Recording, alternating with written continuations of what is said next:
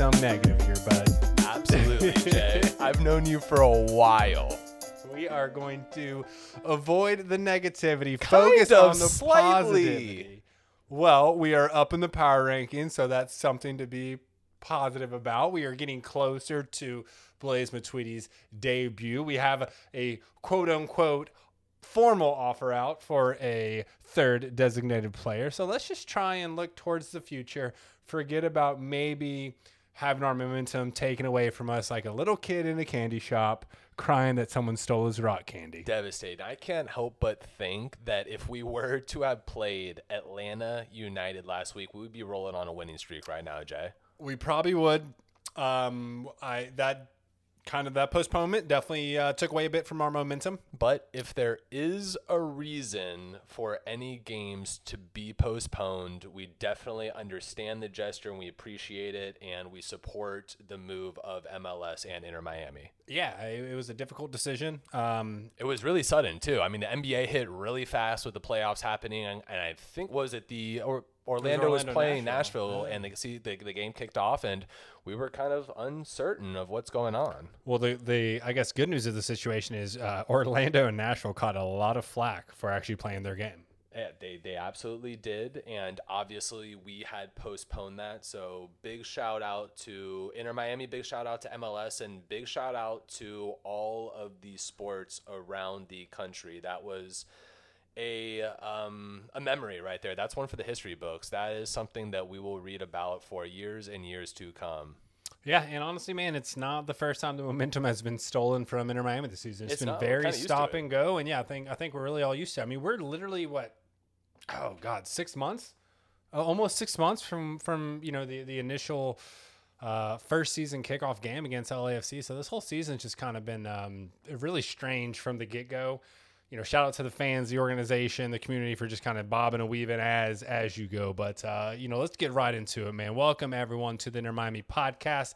I am Jay Kington alongside, per usual, Mr. Alex Papa George. And if you don't follow us on social media, it's so easy. It's at Inter Miami Podcast, Instagram, Facebook, and now Twitter.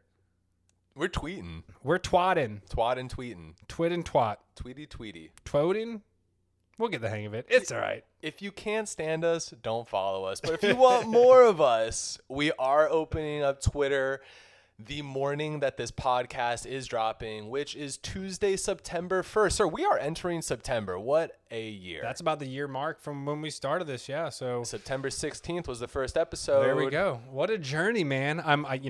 Got to be honest. Was expecting more wins, but hey, hopefully more in the future. At least we got some soccer to watch down here. Shout out everyone who's been along with us for the ride. We really do appreciate it. If if you're one of our older listeners, maybe aren't up on the ones and twos of the social media, you prefer an old-fashioned email.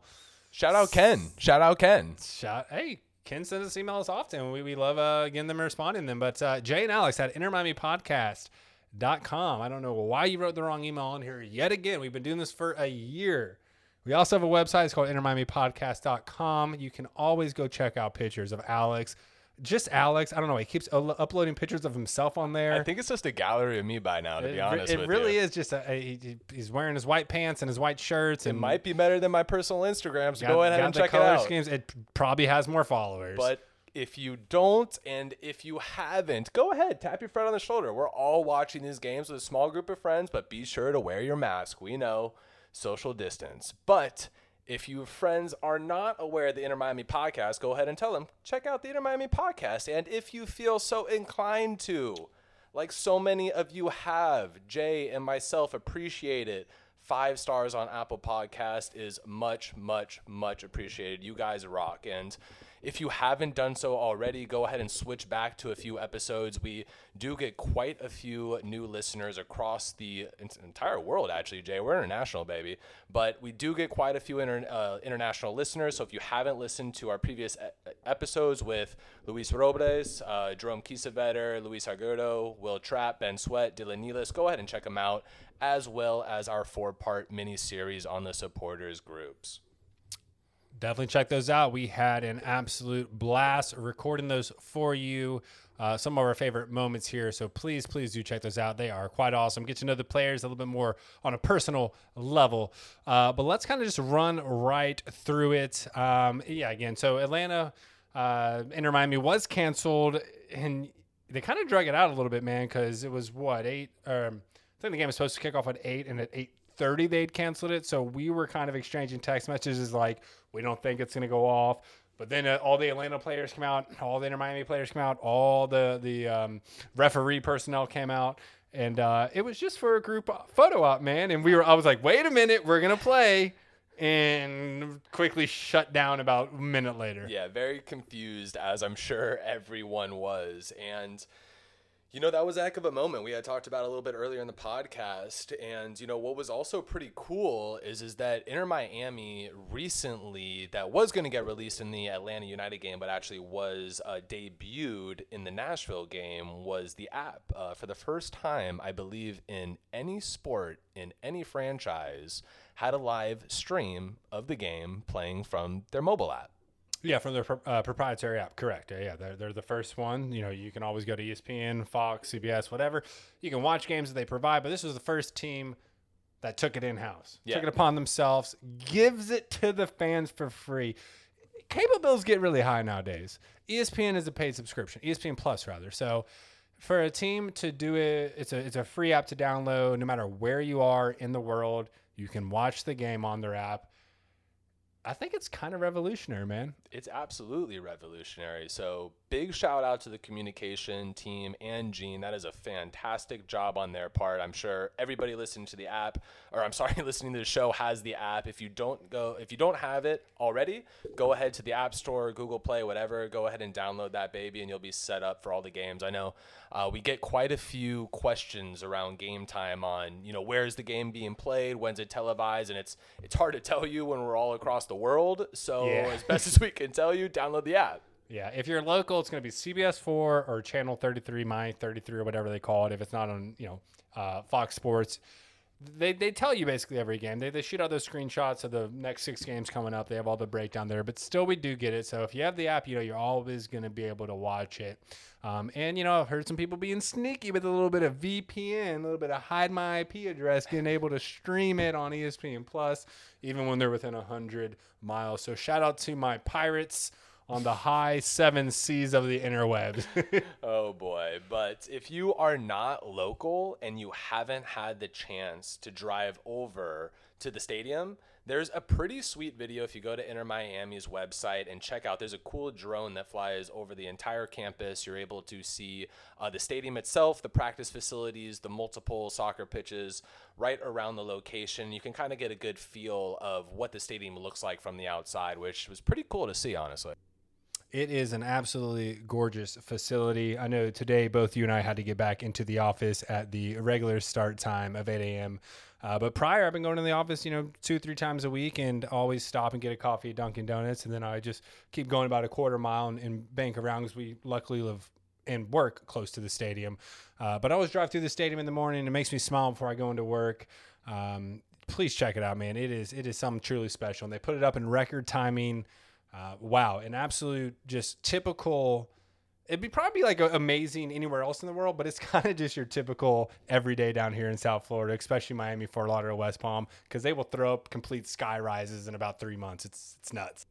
Big shout out, record time across South Florida to all the construction workers. That's huge. And to move forward a little bit, Jay, I know that there's a big question. What's going on in my Tweety world? Matuidi's still waiting on his P1 visa.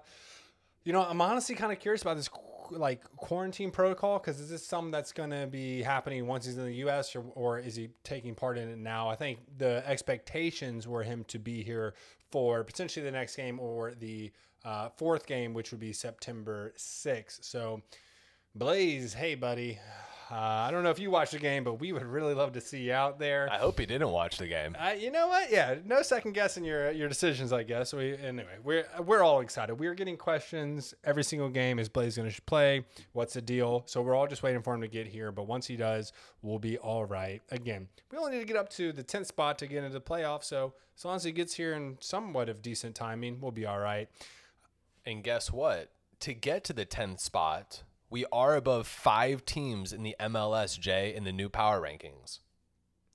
We are above, yeah. So even though we lost, we jumped up. Go figure. From 25th to 21st. But below us is Vancouver Whitecaps, Colorado Rapids, Houston Dynamo, FC Dallas, Chicago Fire. Kind of surprised, honestly, it's like Colorado do that poorly. Houston and FC Dallas haven't been playing horribly, but even with a loss, we're still climbing up the rankings. But let's not even, take it for granted. We have quite a bit of work to do. Honestly, flattering from the people at MLS. Not sure how an L contributes to a rise in the ranking. Think they might have got that backwards, but it's like golf. I guess low score wins, lowest score in this case wins. But anyway, Jay, why don't you go ahead and give us a quick rundown of how the game unfolded on Sunday night as it tinkered into about 10:30 p.m. Yeah, so, I think we did a pretty good job of starting out positive, but let's go ahead and just kind of run through what wasn't such a stellar performance. I know we weren't thrilled by any means, but this game was pretty tough to watch. Inter started out much slower than the previous games for sure. Now, you can say the players standing up to the social injustices could have perhaps killed some of the momentum of playing really well against Orlando. Fair to say, but not that many days removed, and we come out with this showing and start out very slow. I think we barely touched the ball in the first 20 minutes. It looked like the team honestly never got off the plane.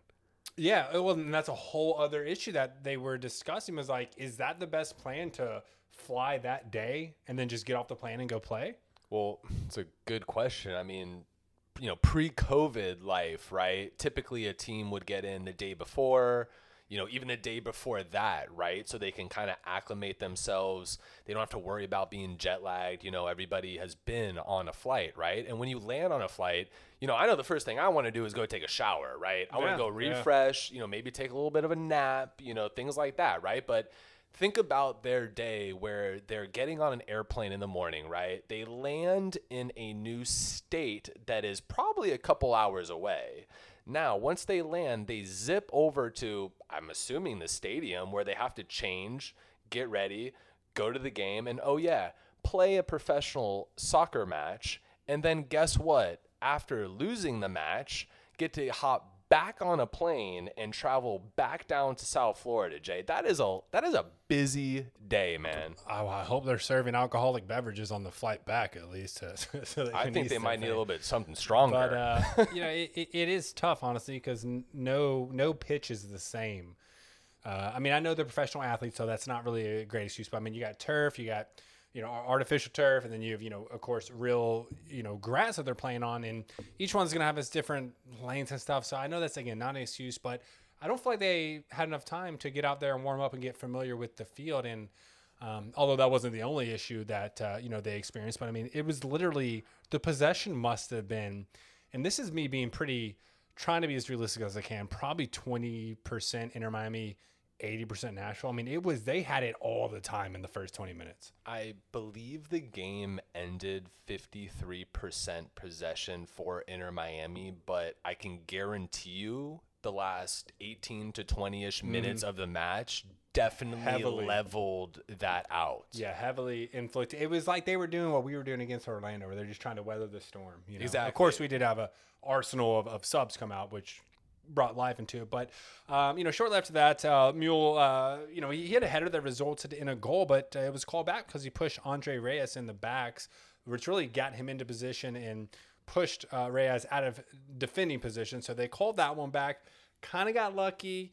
I can honestly see that call going either way. And then it started to get concerning with our back line because Fagal picked up a yellow shortly after that.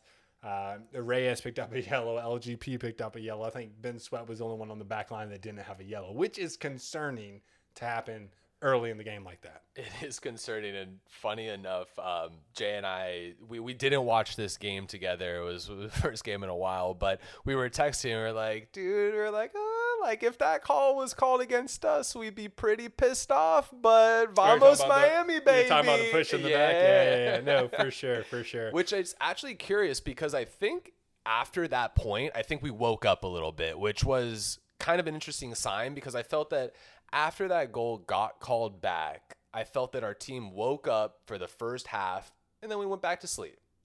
Well done. I know you haven't even read the notes I have here, but next one is attacking started to pick up in the second half of the first half. So right around that halfway mark, it's been tough. The refs have been tough on this team. I know we're going to get into this, and you're going to take slightly different stance, but, in the 37th minute, Pellegrini takes a shot. It hits Walker Zimmerman's arm. Clear as day on the third angle they showed. And no handball. This is in the box, so it would be an automatic penalty. No handball is called. Tons of players runs up trying to protest. And they, I think, review it briefly and just don't call it. So that was quite shocking. But this would not be the first of the refs' general, miscalling of the game. But then we got into the second half. Not too far into the second half, Godoy scored, a nice little inside foot shot to the top right corner. Can't even knock the shot. Well done, placement shot. Not much Robles could do. Of course, the hardcore fans are going to say, that's BS because Carranza was fouled leading up to that play. But it was a very small nick, so I can see how it wasn't called. That was not even the worst of it. The penalty that they gave to Nashville on the foul on Mukhtar, clearly a flop, and I think that upon review, there's a chance that he could also get fined some bit of fee for embellishment. He goes down absolutely without contact, milking a penalty. But you know what they say, bud? The ball doesn't lie. He hits the top post, it ricochets off. And then we saw, some changes made, right? And I will really commend Diego Alonso on this. We saw a 5-man change occur, right? This was great. We had Nealis, we had Lee Nguyen, we had Brek Shea, Robbie Robinson, and who is the fifth one? And Juan Agudelo. So we're bringing in 2 forwards, going heavy on the attack. Love it. I want to see that more, but I also want to see it earlier, Diego. There is something going on with this team, and you need to take command, make sweeping changes, and change it, right? Here's what everyone that's listening to this that watched the game will be pissed off about. There is no penalty given in the 81st minute when Robinson was tackled to the ground. Not soccer, not football, not foosball, not fuchiball tackled. We're talking American football, college, NFL tackled, wrapped up and tackled in the box. That was a no call, which blew my mind how the ref could just be call such a fake foul for a penalty and then not give that one back. But whatever. I digress. It was made very clear in this game towards the end that Diego Alonso has not figured out this team chemistry yet. The 5 subs brought on an entirely different style of play. And honestly, we're about to get into the takeaways. My biggest takeaway right now is I think Brek Shea and Lee Nguyen both earned a start after this game. They brought life, they brought vitality, they brought energy, stuff we were missing. And then, of course, right before the game LGP does have a beautiful header off a Lewis Morgan corner, but right at the keeper. So the struggles continue. There's a lot to digest and to dive into. And Jay brought up a ton of good points. We're going to break down pretty much every one of them because, ladies and gentlemen, there's a lot to talk about right now. We are in some turmoil, and it's a quick halt from what we thought that we were about to anticipate. But we had talked about it. It didn't seem like the team had gotten off the plane to play the first 20 minutes of the game, and really it didn't get prettier. After the goal was rescinded, play picked up a little bit better, but in all honesty, Jay, if this was against any other team we have played this year, we would have been down 0-1 or 0-2 with the first half, hands down. Oh, yeah. No, absolutely. 100%. It's so tough just to see us come out first half banging against Orlando, and then that second half start to kind of taper it back. Well, what's frustrating? Safer. And we came out playing safer. We didn't come out banging again. What's frustrating is because we saw a week ago the potential of the team, and then we come out here and we lay an absolute dud. We thought we had made the pivot we needed to. We thought we were pulling a 180, going to be trending in the right direction. And then this happens, man, and it's tough because Nashville, prior to this game, was the second worst team, the only team above us. They had 3 goals. We had 6. The entire season, we're talking. And just to come in and just come out so poorly, it was very, very concerning, honestly. And one of the overall stats of this game that stuck with me, and I'll just run through these real quick. 47% possession in Nashville, 53% to Inter Miami. But again, that last 20 minutes is what got it back in Miami's favor because we were just pressing, and just pushing. It was great. It was so good to see. I wish we played more of that. Fouls, 21 fouls on Nashville, 17 on Inter Miami. 3 yellow cards on Nashville, 3 on Inter Miami. 2 offsides on Inter, 0 on Nashville. 3 corner kicks to Nashville, 6 corner kicks Inter Miami. 5 saves for Nashville, 1 save for Miami. And that last stat is important. Get this. Total shots in the game. Nashville, 5 shots, 2 on goal. Inter Miami, 19 shots, 5 on goal. And we could not find a way to finish. There were some creative plays. Lewis Morgan had the overhead kick try. Several headers right at the keeper. It's just, it felt like it would come any minute. Like we would at least get a draw, and then nothing came. We were 1 pass away, and the announcers of the game touched on it throughout the entire match, right? We were knocking on the door, but nobody answered. And that was our problem through this entire match yesterday. And Jay, I know we're about to have a conversation about kind of the officiating because, I know a lot of fans are pissed off about it. But, one thing that, I think we've all at some capacity been an athlete at some level, right? Whether that's, kind of middle school, whether that's high school, some of us played in the collegiate level. But one thing that I'm starting to see from our team is that we get so hyper-focused on the referees and the calls that are being called or not being called that I think that our team, being as young as it is actually starting to play with their head a little bit. And when I saw the game last night, I saw us complain about every single call that went on. It didn't matter what it was, no matter the relevance or not. And for me, as someone observing it and someone who's been an athlete for years, I'm concerned with that because why are we focusing on something that we can't control? We're not focused on the game at hand of things that we can control. It's tough, buddy, because the penalty that was called on Mukhtar was absolute trash. He just completely took a dive. That Zimmerman, clearly it hit his hand. Robbie was clearly tackled. Those ones are BS. Those ones are tough for the fan base to watch because it's very obvious. Now, to your point, as a whole, we can say those bad calls maybe equate for 20 to 30%, and we're still looking at 70, 80% of Inter Miami complaining and not just getting up, shutting up, and getting back up to play. And that's a kind of gripe across soccer for a lot of people because they think a lot of people are diving. They don't think it's as physical or as much of a contact sport. And you see, like Neymar, for instance, get hit and then he rolled 5 or 6 times. Like, boys, man up, sack up, stop complaining. There is validity there because there were some missed calls, but listen, was there missed calls?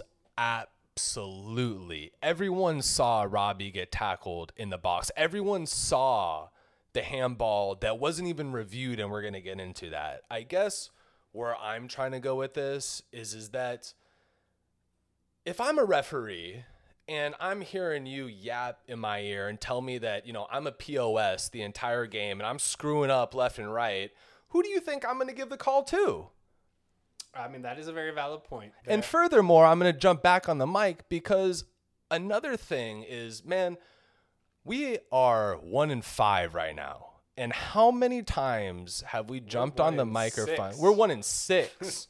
We're 1-6 right now. How many times have we jumped on the mic after a loss and talked about the refs? And I'm tired of it.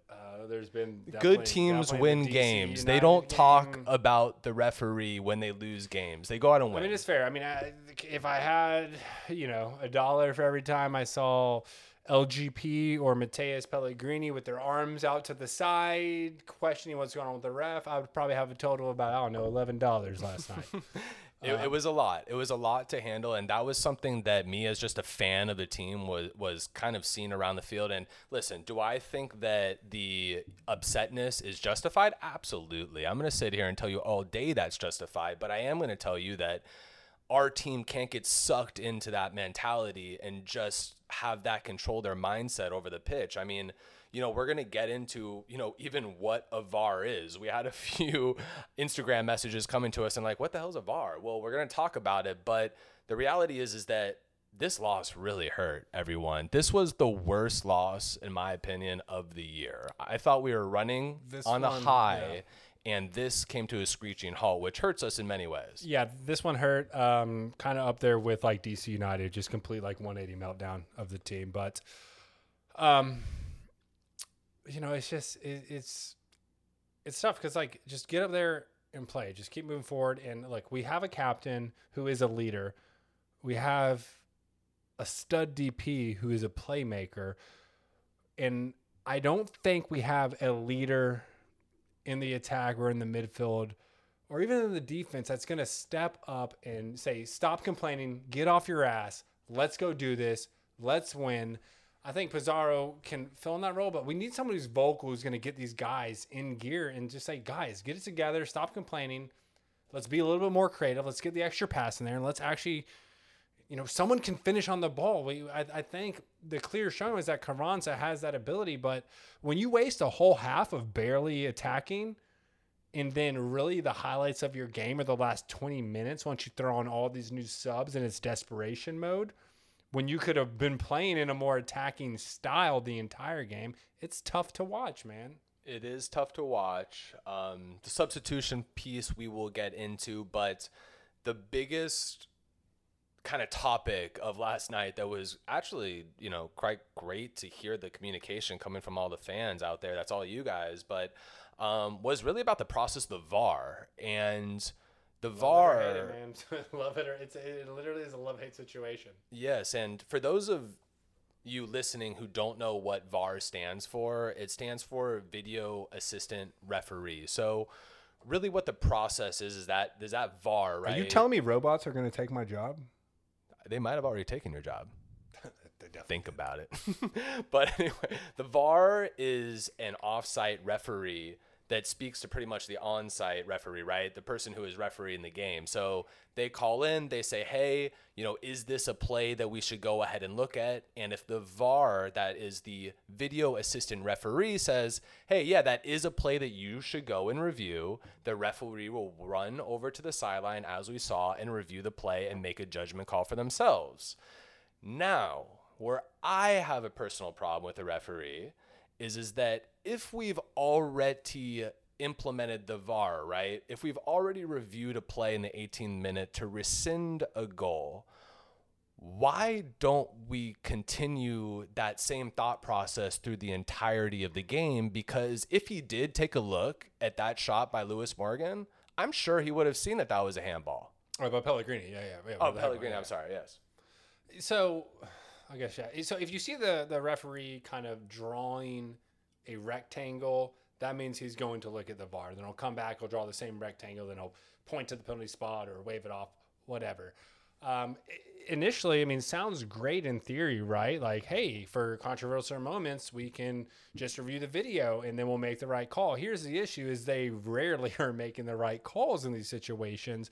It's probably 70% the wrong call, 30% the right call. Most sports analysts, most sports commentators hate VAR because they get it so wrong so often on something that should be so simple. Now, here's why we don't want to get into this kind of downward spiral or snowball effect going down a hill, if you will, because you review one sketchy play, and then the players are going to antagonize you more and more to review another play. And every play that you give those players to review, they're going to want the next one and the next one and the next one. So it is kind of this dangerous territory, which should only be reserved for dire circumstances. That is an absolute fact. Now, I guess my rebuttal is that if you're going to allow that in the game, right? If you're going to allow a VAR option and someone's already done that previously in the game, I think it's tough to already come back from that expectation that you've already set. It is tough, especially, for instance, on the shot of Pellegrini, that was a handball where you saw, I think Pellegrini, I think Figal, and a couple of their players run up like very emphatically, like from the rip. And, a lot of times just people complaining, but when you see players come with that much enthusiasm right away, run to the ref, like you should probably look at that, because it's not just complaining like you didn't call this, like, holy crap, dude, like this happened. You need to review that. And to just outright say, no, we're not going to do that.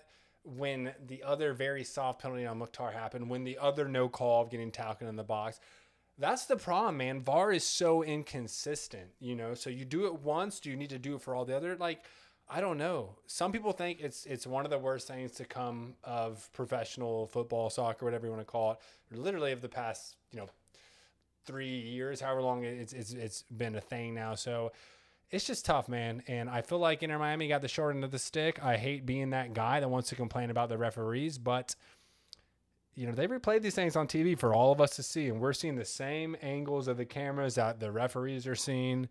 And when the first two angles don't show the clear handball, but the third clearly shows a shot of a clear handball, I don't even think he got to that third replay. I think he just saw the first two and said, nope, it's a penalty. Absolutely agree with you. I do not think that he spent as much time as he should have reviewing that. And I guess, the last point that I'll make about the referees are not that was the call incorrect, because I would agree with that. It's my concern that the players get so wrapped up in what's going on and something out of their control, right? Like, he's a third party component to this whole game, right? You can't control that man's mindset. You can't control what he's calling. But what I fear of is when we see these things happen, even when they're plays that shouldn't even be called in the first place, we psych ourselves out. So I would like for us to get a little bit mentally stronger in some of these games, because as we've seen, that's probably where we lack the most, is that consistent mental strength. I mean, whether that's talking about the refs or, whether that's, a relapse against NYCFC for 10 seconds and they drop a ball over our head. It's these moments throughout the 90 minutes that really affect us through the entirety of the game. No, I agree. We need to have the mentality that, like, it doesn't matter. We're going to score again in 3 to 5 minutes. Get up, get it back together, and move forward. I mean, look, again, I hate being that guy. No one wants to complain about the refs, and we can't be the team that's always saying, oh, the refs screwed us. Even, if they do make the mistake and it doesn't go our way, that's not the reason we lost the game. It's not. The reason we lost the game, Jay, is because it was our third scoreless game this season. That's the reason why we lost this game.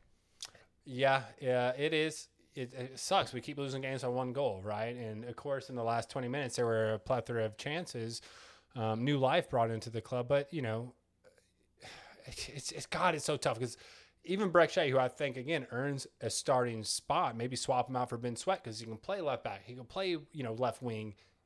Like, he's versatile. Put him in there. He had more flair. Don't forget he hit that dirty little, I don't know, really dirty kind of slow roulette that was effective in the game against Orlando. But at the same time, there were 3 crosses, I believe, maybe 3 out of 5 that were way too hard and missed everyone in the box that went off. So, look, I don't think Diego has the starting 11 picked out. I think he needs to start changing stuff. I think, as much as we love Sweat, as much as we love Will Trapp, as much as we love Yo-Yo, let's just try someone else, see how it works. Maybe switch up the formation. We seem to be tinkering with the formation almost every single game. I know it kind of stays true to, he wants to stay in a 4-2-3-1, but they actually started with a 4-3-3 this game.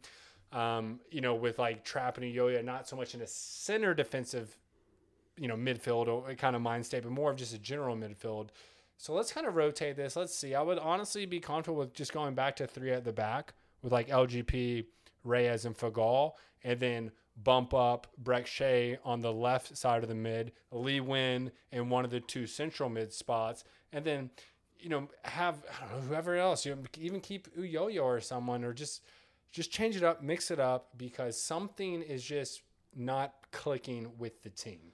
Yeah, and to your point of saying I don't think Diego Alonso has finalized the starting 11. I think the problem is that he has, because okay, very good point, actually. Over the last few games, we haven't seen that adjustment, even though, I'm sure, like you just mentioned yourself, and I'm sure a lot of viewers out there were wondering, where was that spark, minute 60, right? Like, where was that spark minute 30? Well, yeah, but why weren't subs injected into the lineup when clearly we needed a little bit of help? But this game was truly, as Jay talked about the stats, I think we had 18 shots. 19 shots. We were off by really one pass. Again, we were knocking at the door. Nobody was answering. 27th minute, corner from Lewis Morgan to Reyes, missed. 23rd minute, Pizarro crossing to Pellegrini, no thank you. 38th minute, Lewis Morgan, shot being illegally touched. I mean, it was just so close, but it was just so damn far away. It was. And you know what? I think you honestly, you made a great point there, dude. Is I said that I don't think he's figured out the chemistry, and you said the problem is he has, or rather, if I can correct you, he thinks he has, and we keep starting the same basic core group of guys. This double pivot with Uyoyo and Trapp just isn't working. We're going to have to figure out something new. Being a Chelsea fan, watching Frank Lampard come out with a big old pair of cojones, and at halftime, early, not in the dying minutes of the game, early, make sweeping changes to switch out the team. I got so excited because they showed Brek Shea first. They showed Nealis behind him, said, oh, his company. I was like, okay, well, at least we're doing 2. And I was like, holy crap, we're going to do 5 subs. This is great. This is just a 5 swap. Do it. It takes some balls, man. I want to see it earlier because clearly in that game we were struggling. Okay, that's a fantastic. Do you think that it takes, as you would refer, balls, or was it potentially something that he realized that he may have had a mistake earlier in the game, not subbing someone on, and tried to make up for it? I don't know, because I'm struggling to think of a substitution Diego's made prior to the 70th minute. Good point. They always come in at the end. But why again, is that? I don't know. Why is Lee Nguyen not got to start? Why is now Brek Shea is showing that if you just focus on crossing into the box and practice for a week, he might be a very, I can't believe I'm saying this, a great weapon for us, because I was questionable on Brek coming. But I'll tell you what, when he was going up that left side, I can't think of one time he wasn't able to get a cross off. He has not necessarily the speed, but he's got the moves, and he's just like a tall guy. He was able to create enough space to get crosses with his right, with his left. He can play with both feet. He's versatile. And again, I'm sorry, Ben, we love you, but maybe go back to 3 at the back and let's just mix something up. Diego said he needs 6 games to figure out this team. Well, now here we are, 7 games played. What are the changes we're going to make? Good news is that we do have reinforcements on the way. Blaise Matuidi, and we hope maybe sign this year our last TP slot, because we're kind of coming to the end of the season here, Jay. I think there's still going to be 12 more games after this initial 6. But yeah, the cavalry is coming, and dear Lord, it looks like we really need them. Yeah, it does. And I think Blaise is going to help us out, especially in the midfield. I'm sure everybody's as excited as we are to see him out there. And, that's pretty much our glaring weakness right now. There's a few times that I think we saw through the entirety, or probably the central 70 minutes of the match, until, people like Andreas Reyes and, LGP started to realize that, hey, maybe we should just skip this middle layer here and just go straight to the attack. Just send the balls up. Right? And honestly, we saw better traction doing that route than we were trying to work its way through the middle. And, honestly, there was no creativity or no threat from the middle. We don't have Sebastian Blanco or, Brendan Arison. We don't have that type of force, yet. Yeah. I mean, no, that's a very good point. I think we were kind of the team, and especially the fan base, were kind of lulled to sleep in regards to the midfield still being one of our issues. We see a game against Orlando where we're moving the ball beautifully, having great combo play, getting a W, and we're like, okay, now we turn the corner. Our midfield's figuring it out, and we got Carranza up top. Now we have our new number 9. And guess what? Here we are now after this game saying, okay, maybe we still need like a legit big name number 9, or at least another big name, in the midfield, because we're not where we need to be in the midfield. And I'll tell you what, man, you ask anyone who really thoroughly knows this sport, and if your midfield is your weak point, you're not going to win games. That needs to be the strongest point. A strong midfield allows the attackers to score. A strong midfield relieves pressure from the defense. And if we don't have it, we're going to see these struggles continue. And I just don't think there's enough creativity outside Pizarro, outside Lewis Morgan, who played a great game, and we love Lewis so much. Pellegrini, he's like the stock market right now. It's real volatile, man. Some days he's good, some days he's not. But I'll tell you what, Trapp and Yo-Yo don't have that flair, don't have the creativity. And Blaze will bring that. I think Breck, given the right chance, maybe if we're going again to a 4-2-3-1 and we've got Blaze on the right and Breck as our left, that might be a solid setup, because again, Breck can play defense or midfield or attack, really. And if you got two creative players back there feeding the bigger name players, the Lewis Morgans, the Rodolfo Pizarros, and hopefully when Mateus gets up to his final form, then I think there's something beautiful there. Now, buy Pellegrini's stock, like the stock market, right? Oh, it's a sell this week.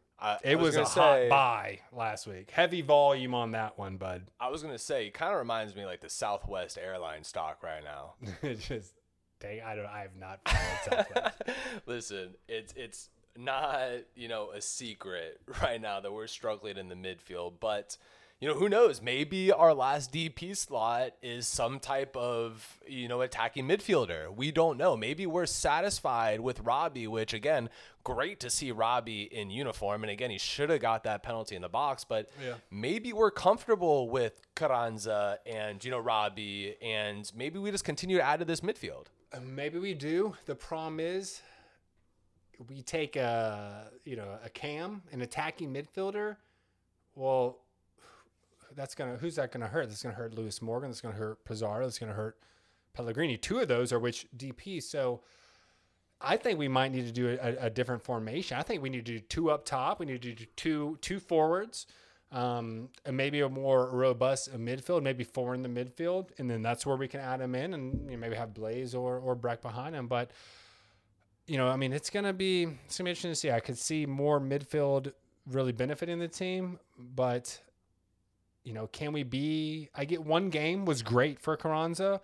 Are we confident that between him and Robbie, young players, that those are the guys that are going to be strong enough and stout enough to head the attack for us? Or is Carranza another one of our players that potentially may be playing out of position and maybe plays on the wing? I think he's a target man. I don't think he plays on the wing. I think Robbie could play on the wing. I think Kiesewetter could play on the wing. Hell, even Agudelo could. I think Carranza's a target man. He's a big guy. He'll scrap with you. He'll throw his frame out there. I think he's right where it needs to be. The question is he the starter, or is he the 1, or is he the 1A? I don't think he's a 2. I think he's going to be close there, but I think we still need a stud up there. Yeah, and you're right. We do need a stud, and we've been saying for about, I think we're up to maybe like 11 months now that we need a starting number 9. But in the podcast, a few weeks ago, we had talked about, I think it was right when Blaze was signed to our team, is that we don't even feel that the combination of Ulloa and Will Trapp should never be on the pitch, right? But it's situational. And them starting together in the starting 11 just doesn't work. It just really doesn't work. So it's whether tough. that's changing the formations, whether that's just waiting and saying, hey, throwing our hands in the air and saying, hey, we're an expansion team and, we're just going to roll with the punches until we get our superstar Blaze on the team and see what happens.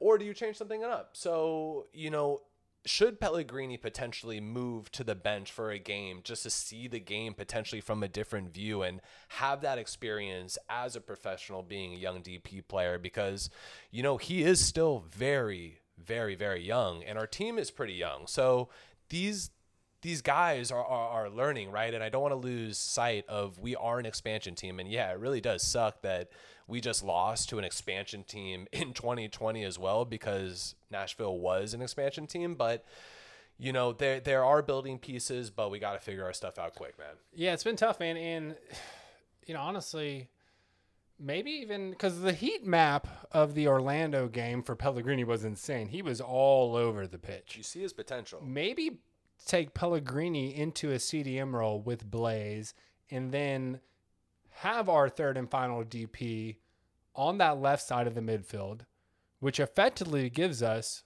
4 DPs all in the midfield because we got our young Mateus Pellegrini, young designated player, Rodolfo Pizarro.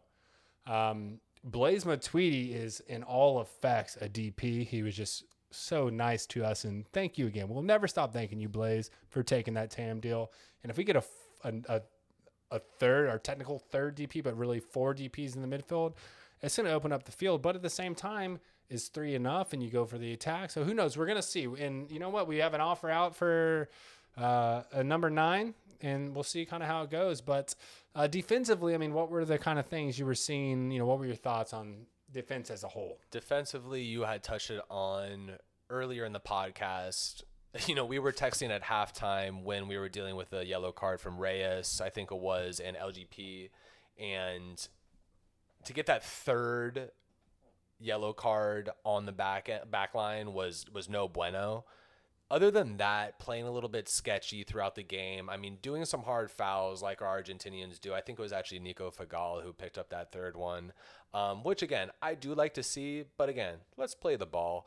The only takeaway that I would like to see from the formation, actually this is a formational point, but is to see Dylan Nealis in the game. I've been thoroughly impressed with his play since he stepped on and wore the Inter Miami jersey, and I'd like to see him out on the pitch a little bit more. Yeah, and he's also someone I think that could step up into the CDM role, because I think he's got creativity. We know he can score with his feet as well from what he did in college. So it'd be interesting to see. He's fast too, man. You see him. He's fast. He's quick. Look, man, I want to see us keep split testing 3 at the back, 4 at the back. Because if you get 3 at the back, I think that we have enough. We honestly don't even know where Roman's been. Torres has not been even on the bench. I don't know if he's battling some injury or what's going on, but I'm kind of confident with going 3 at the back in a more supporting midfield role. Because, again, we need all the creativity. We need all the outlets and all the options we can get in midfield right now, because that is the major issue. And you've talked about it a few times, and I'm really curious to pick your brain on what you think we should do with these substitutes, because we had a few players go on the pitch, recognizably so Brek Shea and Lee Nguyen. Do you feel that they should get worked in the starting rotation, or you feel like they should get subbed in earlier? I think you got to start Brek, you got to start Lee Nguyen, and I think you're going to, not to make a pun on his name, but I think you play Nguyen, you're going to win. The free kick was great. Outside of that, we're going to have Lewis Morgan taking free kicks, but hell, he beamed one in one of the early games of his first season with LAFC. I think he plays very well with Pizarro. The whole fan base agrees with that. I think Brek Shea is more creative than necessarily Ben Sweat would, although Ben Sweat had that beautiful ball in the, Orlando game for Carranza's second goal. But I'll tell you what I want to see more subs, and I want to see them earlier. I don't want to see Nashville make 3 subs before we make 1. Making a sub in the 73rd, 75th minute, that's not enough. You need to give the team more time, because when those new subs come on, the chemistry changes. And there's a small amount, maybe 5-10 minutes, but there is a little bit of time that will take to kind of click in and mesh with the rest of the team. So I'd like to see those subs made closer to, minute 60, if you're not making them at halftime. If you identify an issue For example, at halftime, this double pivot isn't working. Take out Trap, take out a Yo-Yo. At least one of them, if not two of them, make the change, be assertive, and see what happens. Because once those subs came on, it was a completely different game. And I think that we do have the players on the team we need to compete in this league. We're waiting on we're waiting on the strawberry icing on top or whatever. But I think you got to get this figured out. I think Nealis has a lot of talent, 3rd overall in the super draft. Robbie needs to get out there more. I know he's just back to the team, but let's get that rotation going. But hey, I'll tell you what, man, I was a heavy questioner of Brek Shea, and I think he has to start, and I think Lee has to start. I think everyone's been wanting Lee to start. So figure it out. I'd rather have Lee and Brek as the CDMs, Brek on the left, Lee on the right. What do we have to lose, man? See how it goes. Give it one game. That's a great point right there, Jay, is give it a game. Just see what's up. Now, my take, it's kind of a little bit different, right? In the sense that you have to change up your strategy. And if we start Lee Nguyen and Brek Shea, we're going to have to sub before the 75th minute, okay? These players, I don't know, can survive for the entire game, nor should they be on the pitch for the entire game. So the question is, do you bring them off the start or do you bring them off the second half? At this point, I rip them off the start. Then you can always sub out Trapper, Yo-Yo towards the second half, and just say, "Hey, Will, Victor, I need energy. Run, go out there hardcore. You got 15 minutes. Give me 15 minutes of 100% full on effort, and let's see where we go." And I think when you make that decision to bring, Will and Uyoya back, or however order that may be, the idea is that from moving Brek and Lee into the game is that you have the lead, right? Uyoya and Will are known for their defensive capabilities. They're not known for creating an offensive threat through the midfield up the middle to the attack, right? And that's a big difference. So start attacking. Always start with the attack, and then go on the defense. And the one thing that I recognize through this season is the chemistry that Lee Nguyen and Pizarro have together. Yeah, no, that's why the fans want to see him. Look, I think I can speak for really the majority of the fan base. We're okay with taking an L if Lee Nguyen gets a start, because that's what we see out there. Well, let me speak for the other fan base. We're not cool with taking an L. Well, I'm just saying, we all want to see Lee, because we think Lee and Pizarro play great off each other. And so I'm cool with taking an L as long as Lee gets 75 minutes of play, because I want to see, because I don't think we take an L if Lee Nguyen gets 75 minutes of play. I don't think we take an L if Brek Shea gets 75 minutes of play. Now, does Brek need to get to the training and focus on crossing towards that actual penalty spot and not, over everyone's head? Yes. But is the potential there? I see a brighter future in Lee Nguyen and Brek Shea than I do with the double pivot of Trap and Yo-Yo right now. Yeah. Let's hope that things get shuffled around. This podcast is dropping on Tuesday morning. We have a game tomorrow against Atlanta United, and we're about to get into a little bit of review very quickly, because guess what? We already did the review last week, so you should be aware. It's going to be the same what's going on. But it'll be curious to see how Diego mixes up the starting lineup and see what type of changes he comes. I know everybody's going to be really anxiously waiting to see what information is dropped, but until then, we'll go ahead and see. But I would love to see Dylan injected to potentially the starting lineup, if not have a heck of a lot more minutes. Love to see Robbie back on the pitch, because he was doing great when he had to leave. And I honestly thought, Juan Agudelo came in at probably the prime time of when I would want him to come in, probably around that 70th minute to offer that spark plug. Come on. Yeah, and to your point earlier, I don't know if I'm sold on Lee or Brek starting, but I would love to see a change. And out of those two players, I want to see Lee Nguyen out on the pitch more, because our offensive tempo turns up. And I've seen that throughout the entire season, whereas Brek, I just saw it for one game. Well, you're missing that little dirty little roulette he had against Orlando. He came on and it was just an extra spark. I want to see both start. I want to see both Brek and Lee Nguyen start. Let's mix it up. Let's see what happens. Go on the offensive. We're coming up against an Atlanta team who, has been struggling this season for sure. They're 3 wins, 4 losses. They just got rocked by Orlando, which we did take down. But of course, DK is a full-grown man out there, even though he's probably, 21 or 22 or something like that. They've been having struggle. Obviously, Joseph Martinez is no longer with the squad due to a serious ACL injury. Well, he's with the squad. He's injured. Yeah, sorry. Not that. Yeah, so he's with the squad, but he's probably not going to. Well, I guess you wouldn't have to travel if it's in Atlanta. It is a home game for Atlanta, though. But they have been struggling significantly up on their attack, kind of similar to what we have outside of that Orlando game. As we mentioned, just people to keep your eyes on. Ezekiel Barco, midfielder. P.T. Martinez, midfielder. And Emerson Hendman will be available for this game. He will probably be playing. I don't know if he's going to get the start, but it will probably be subbed on.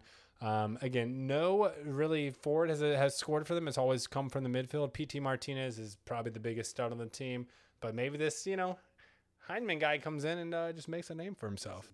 Hyndman or non-Hyndman, we need to get this W, sir. This game is going down on Wednesday, September 2nd at 7 p.m. Eastern Standard Time to face off against Atlanta United, and boy, do we need a win. We really need a win, and I don't want to, get too ahead of myself, but I thought we were going to get it against Nashville. So, boys, we're going to need everyone to come out playing a little bit earlier, 7 o'clock game.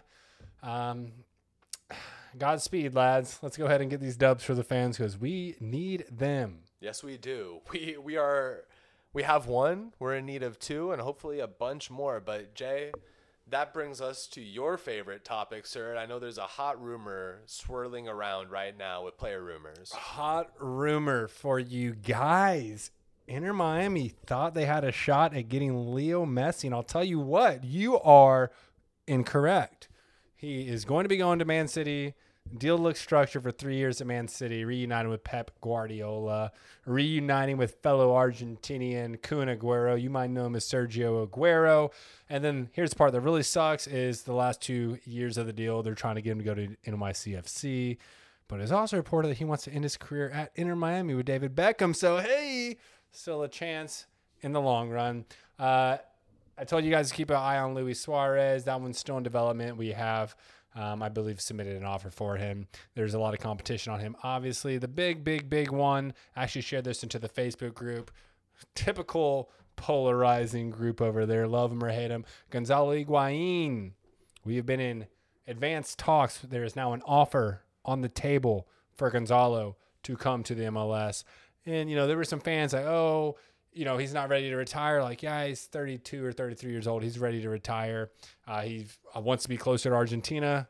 America's closer. And his brother already plays as a player/coach. He's a player coach in the league. So there's a chance we do get Gonzalo Higuain. Again, I know some fans will love that. Some fans will hate that. But, hey, we're just here to bring the news. Don't shoot the messenger. And that's basically really all I got for now. Edison Cavani, everyone wants to know about that. So do we. It's a possible re-engagement. We'll see what happens. But we are getting closer. I would expect fully within a month to have this DP slot figured out. Stay tuned. We will give you the news as it comes. I'm hoping for at least in 2020.